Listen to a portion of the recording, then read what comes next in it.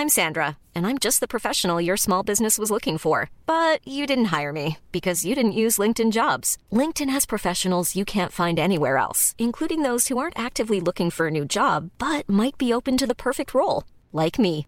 In a given month, over 70% of LinkedIn users don't visit other leading job sites. So if you're not looking on LinkedIn, you'll miss out on great candidates like Sandra. Start hiring professionals like a professional. Post your free job on linkedin.com/people today. Wow. Nice. Yeah.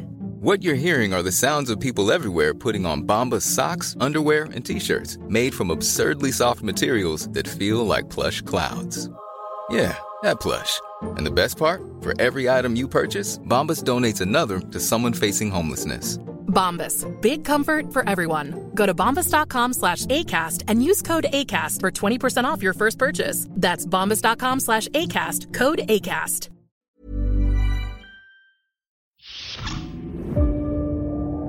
Hey, Marcus Bronzy here from Trek Culture. Now, revenge in Star Trek is a trait that may often be attributed to the villains, but it is by no means limited to them.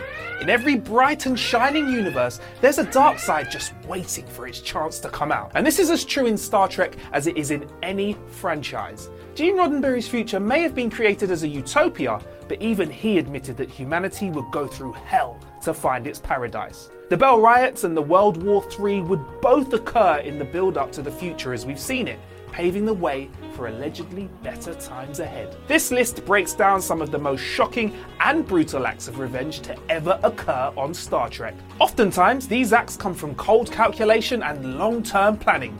Other times, they're hot-blooded and come from seemingly nowhere. In any case, in a universe that prides itself on inherent goodness, the existence of vengeance in the future is proof enough that even with the best of intentions, humanity and its cohorts can't shake the basest elements of their nature. Strap in! It's time for 10 of the most brutal acts of revenge in Star Trek. Number 10. The Next Generation Silicon Avatar. Dr. Kyler, a xenologist, is assigned to the Enterprise after another encounter with the crystalline entity. She's been studying the creature since its attack on Omicron Theta, the colony where Data was created and the attack wherein she lost her own son. Through Data, she manages to hear her son's voice again, as the colonists downloaded their logs to his brain before the attack. In what could have been a bittersweet episode dealing with the strive to continue after the grief of losing a child, the story switches. Dr. Ma wants revenge. The entity, described like a whale devouring cuttlefish, is actually quite simple, just consuming what it needs to survive. But to Ma, this is a monster that destroyed not only the life of her son, but her family and her legacy. So when she's given the chance, she initiates a pulse that finally shatters the creature like glass. And whilst Picard is outraged, she feels a cool sense of satisfaction. She has avenged her son, so she turns to Data to get the confirmation that she's done well. And Data, well, he doesn't deliver this. Her victory actually becomes quite hollow when Data, the repository of her son's memories, informs her that her son would actually be quite ashamed of her actions. Now, the entity may have destroyed her son, but vengeance ruined her for life. Number 9. Voyager, Equinox. Catherine Janeway, Energize, is one of Starfleet's most resolute captains in the whole franchise. I mean, her entire arc begins and ends with the search for home, and she keeps her crew safe and as happy as possible whilst keeping them on the right track. Now, she excels at all of the above, but to the point where it overtakes her reasoning from time to time. When Voyager encounters the Equinox, she sees a mirror of herself in Captain Ransom. Here's another captain who's done whatever it took to keep his crew safe, only he hasn't allowed morality to stand in his way. He's chosen to kill members of an alien species to fuel his ship. Janeway, obviously against this, begins a hunt for him like none she has ever displayed before. No weapon is off limits as she attempts to stop the Equinox from escaping. She captures several of their crew and locks them in a room unprotected from the retribution of the aliens they'd murdered for fuel, and it's only the intervention of Chakotay that saves said men from certain death. Now, Janeway has fallen down a rabbit hole here where she claims she's only attempting to intimidate the men into revealing the secrets on the Equinox. Really, she's putting their lives in danger, and her clear anger toward Chakotay suggests that she might not have been able to be pulled back from the edge. It takes Ransom, her counterpart and the target of her rage, to sacrifice himself before she's able to take a bit of a step back. And this is one of the darkest moments of Janeway's journey, and it was targeted at other Starfleet officers as well. Now, if that's not revenge, I don't know what is. Number 8, Star Trek Into Darkness, when Khan kills Marcus. Love 'em or hate 'em, love 'em. The Abrams films have definitely got a lot of standout moments, and this is one of them. Star Trek is no stranger to violence. I mean, this list is an example in itself, but few examples are as vicious as Khan crushing Admiral Marcus's head in the third act of Star Trek Into Darkness. It's shocking, and although Khan is not depicted as anything other than ruthless throughout the film, it's a really gory moment, stepping much further out than we're used to seeing in the Star Trek franchise. Whilst Star Trek Into Darkness is considered by some to be the weakest of the 3 films, it tried at least to show the divisions in Starfleet and the effect of the warmongering on the innocent. Abrams' team of Enterprise crew are young and mostly reckless, save Spock, and they're all easily likeable. They're rarely shown out of their depth, but in facing Khan, they're pitted against a man who is light years ahead of them in both skill and determination. And this very same man was kept in check by an admiral who kept his crew hostage. So it's often suggested that Kirk would do anything to protect his crew. So what happens when you threaten the crew of a man who is on the genetic version of steroids? Well, in this case, they get revenge in the form of shattering your daughter's leg and then squishing your head. Squish. Number 7, The Next Generation, The Vengeance Factor. Now, this entry is an example of brutality taken the long way round. It deals with the promise to destroy every member of a rival faction, overtaking all other considerations and consuming many lives in the process. Utah, a seemingly young and beautiful woman, has been hunting members of the Lornak clan as they were responsible for destroying her people. Through time, she's found her way from member to member, poisoning them as she goes.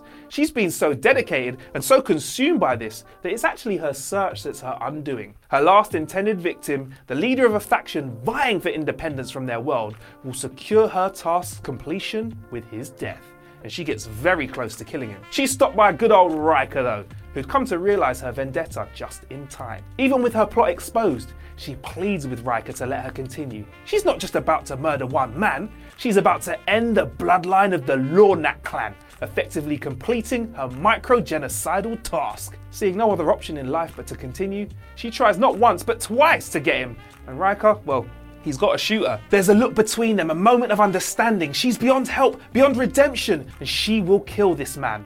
And Riker, seeing this, fires, and the last member of the Trelesta clan is vaporized, consumed not just by the phaser, but by the hunt.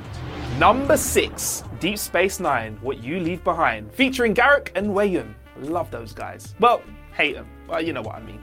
Now, it should come as no shock that Garak finds a spot on this list, but perhaps the reason is one of the saddest there could be for him. He has certainly been responsible, although he'd probably deny it, for many atrocities in the course of his career. Not many of them would be classified as revenge. If anything, much of his CV would be described in emotionless, dutiful terms. Garak was at all times fiercely patriotic, but he was exiled from his homeland, and for years he suffered in silence at his situation.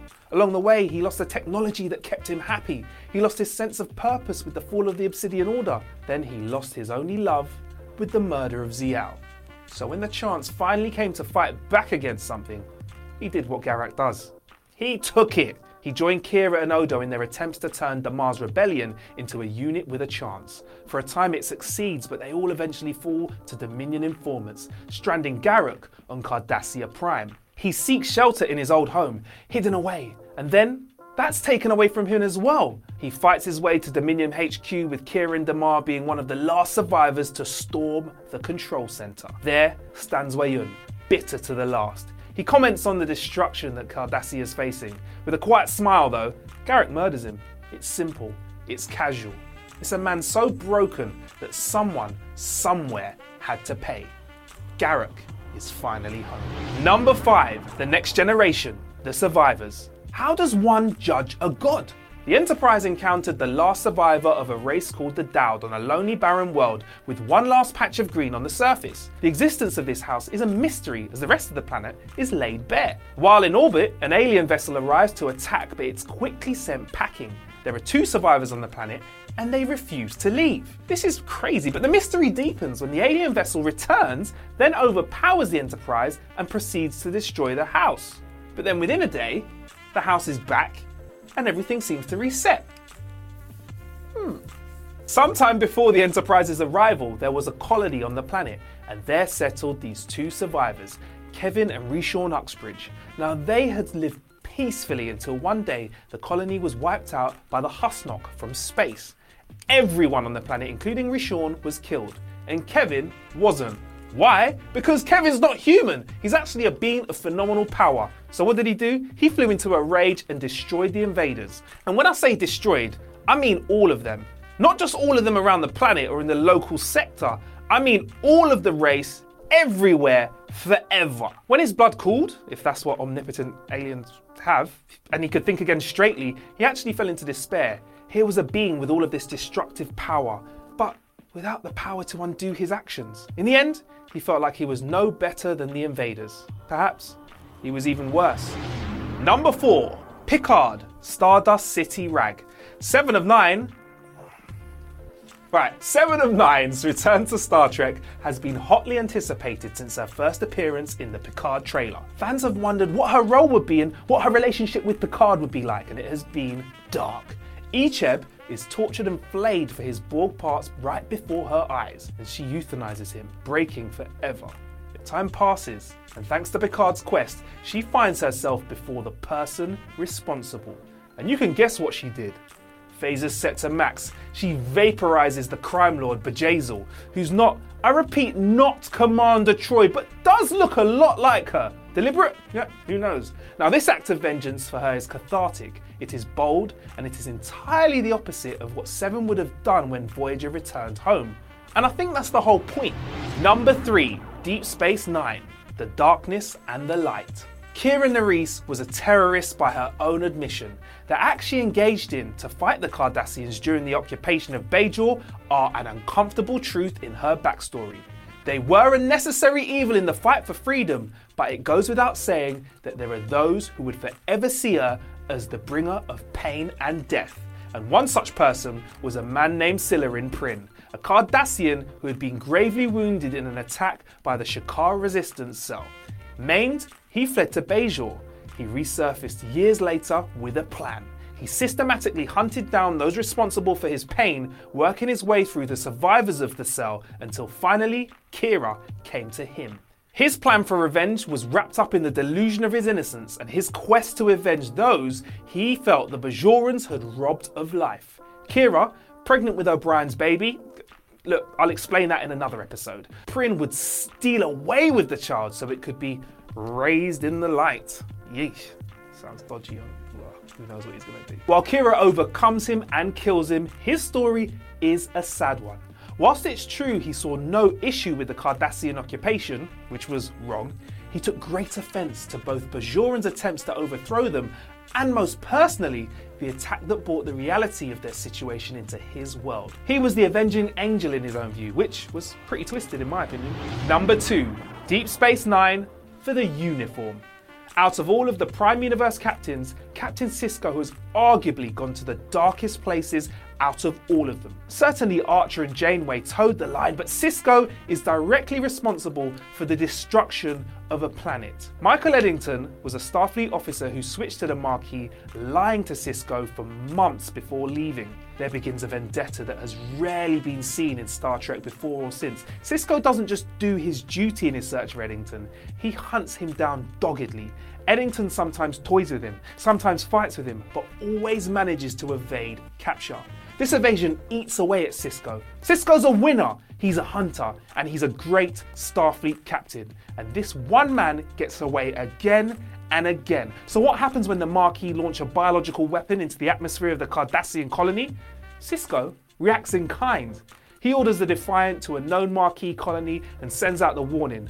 He's going to poison the planet and many more unless the Maquis surrender their weapons. But That's not the main reason he's doing this. Sisko, this powerful and profoundly decent man, is willing to ravage a planet to capture the one man who beats him, Eddington. Eddington calls his bluff and Sisko orders the weapon to be deployed.